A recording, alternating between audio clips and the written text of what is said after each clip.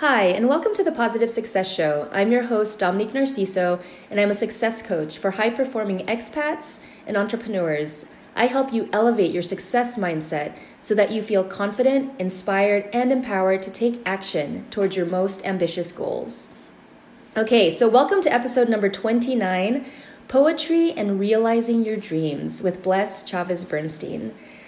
So this is going to be a fun interview. I really admire Bles a lot, just the person that she is and the kinds of actions that she takes on a day-to-day to realize her dreams. Bles is a poet, an author, classical singer, and storyteller. She's also a fellow trailing spouse. She's been traveling around the world for the past 15 years with her husband. And through those past 15 years, she's transitioned several times through different types of careers, types of jobs, from a working nurse to a teleworker, and finally to a full-time artist. Bles, I'd like to thank you and welcome you to the show. Oh, thank you for having me. All right, so I'm going to get right into this interview, and I hope you all are listening really well because Bles is amazing.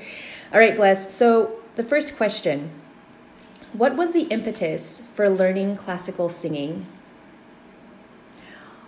I've been singing all my life, okay? When I was barely 4, I was always alone in the remote areas of my hometown. It's a barrio by the hill, close to the dormant volcano we call Mount Isarog in Bicol region in the Philippines. And I used to hum tunes, made it up. And then in high school, I met this classically trained nun. She wanted to prepare me for this big regional among Catholic schools in the Bicol region, to prepare me to be the contestant in vocal solo singing to represent my school, St. Catherine Labouré School. And I was stunned the first time she opened her mouth to demonstrate to me how to sing the piece that she wanted me to perform. And ever since that day, I only wanted to sing classically. I love it. It's so, for me, I believe it reflects my inner soul. And that's it. And can you share with us kind of what you did professionally before, and how you decided to get trained classically as a singer? Okay, I was a widow, maybe for about 4 years at that time. My first husband died of cancer, and I was left with 3 young children. And when they grew up, as teenagers, they started to not go with me to all the different places that we used to go together. I would be driving by this conservatory in South Florida, New World School of the Arts, and every time I drove by, I would see that building, and I kept a constant thought would always come to me, and I asked myself, can I ever get inside that building to be a student? And so what I did with that thought is I pursued a teacher that was very popular in South Florida. His name is Oscar Diaz. So I enrolled privately. He had a private institute, only training students for vocal performance. So I went and enrolled, and all the other classmates were about 14 years old, 10 years old, 18 years old, or maybe 20. I was one of the 2 adults. And after 5 years of studying with him, I was not satisfied, and I told him, I said, I need to study music so I can understand what the notes mean. I wanted to read music. So he helped me prepare for the audition. I was going to audition with following very strict rules, requirements. So he prepared me for that. I went and auditioned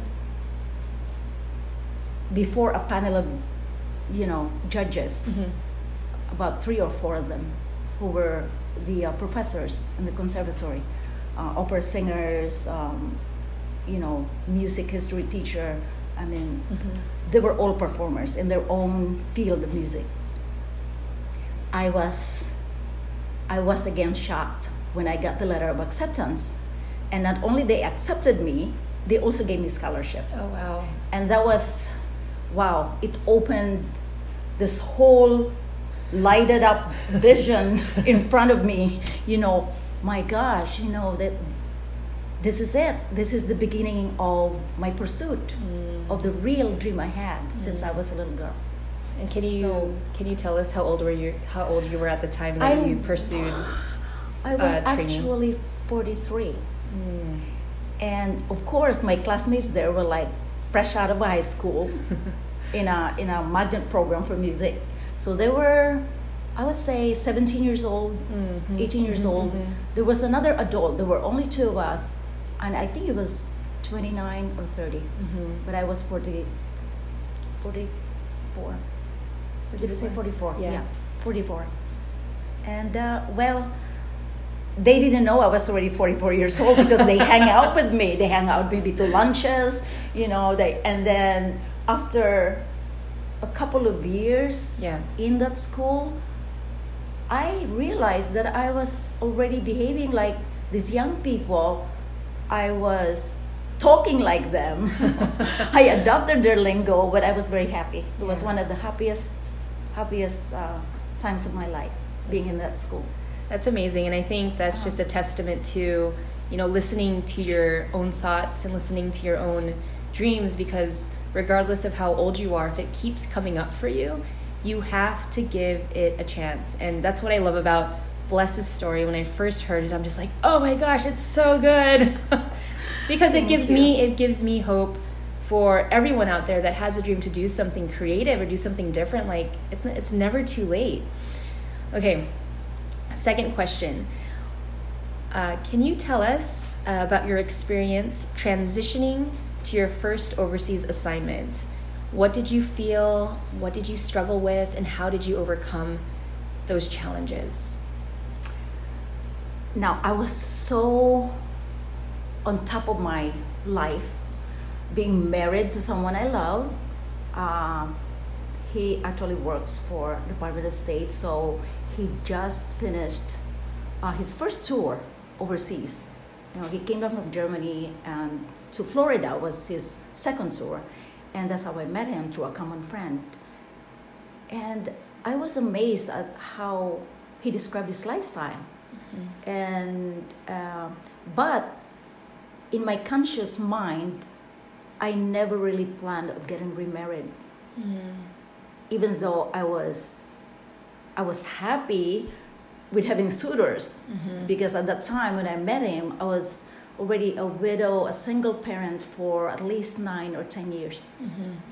And I guess I love the attention of men, being single, and for the first time in my life, I learned how to be sociable, volunteer work in the community, being a member of different groups. But when he proposed after 3 years of dating, I started really to take it seriously. So I told my parents, I told my children.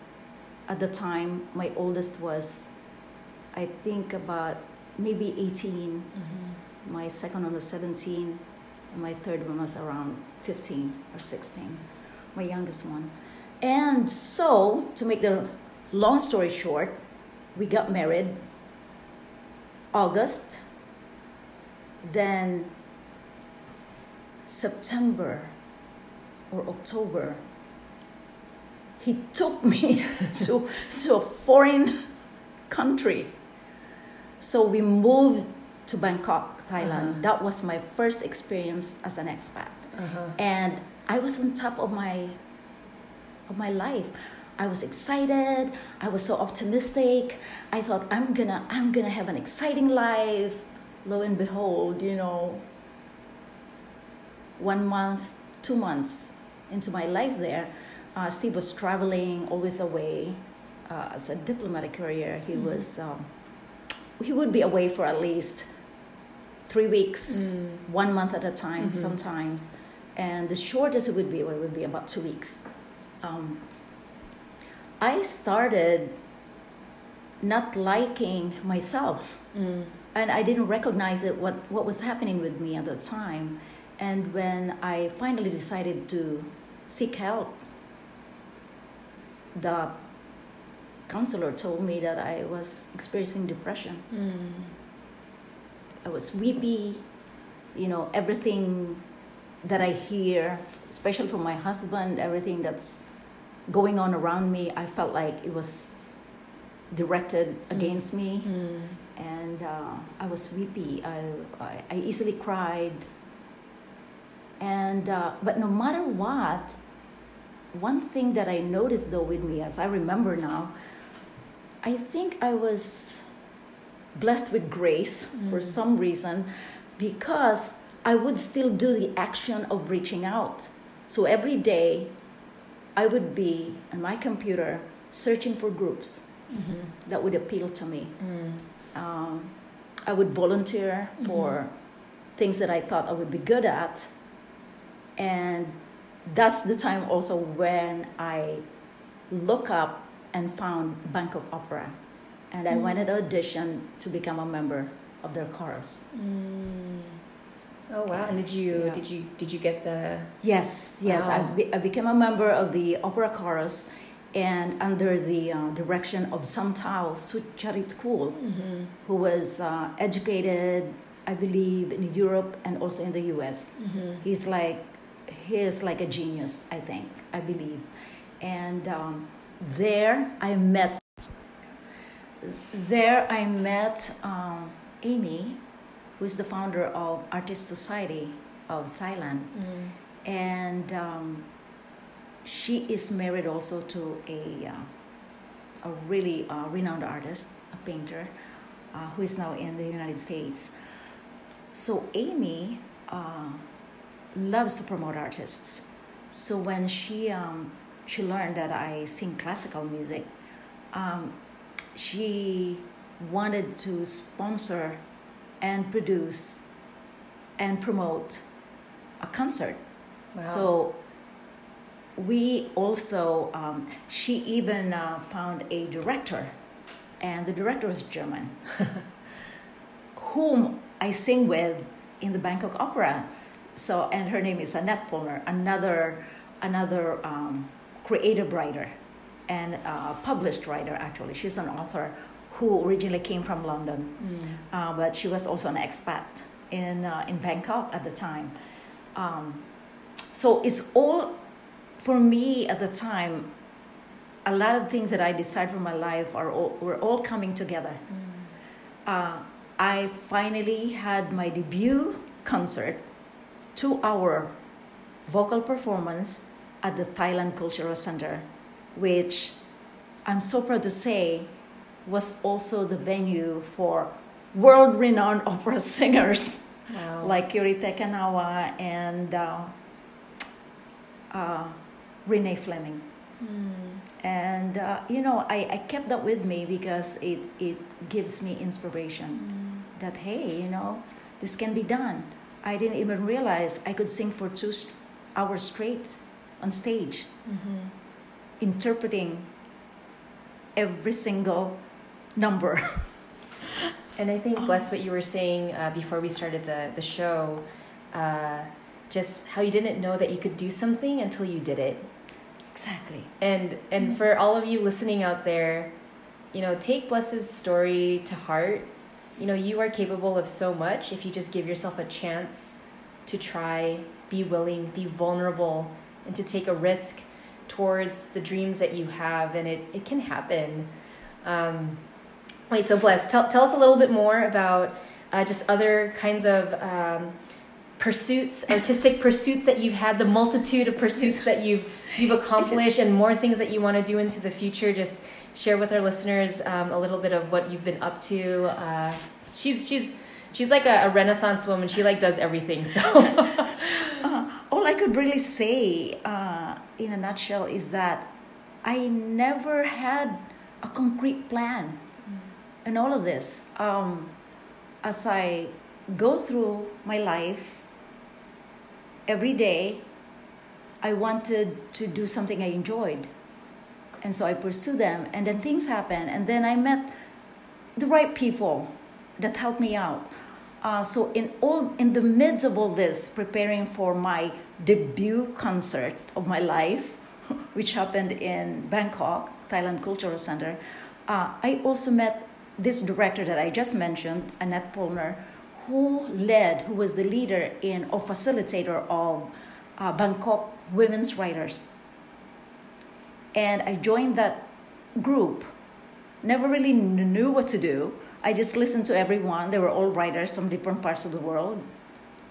And that's how another kind of an eye-opener happened to me.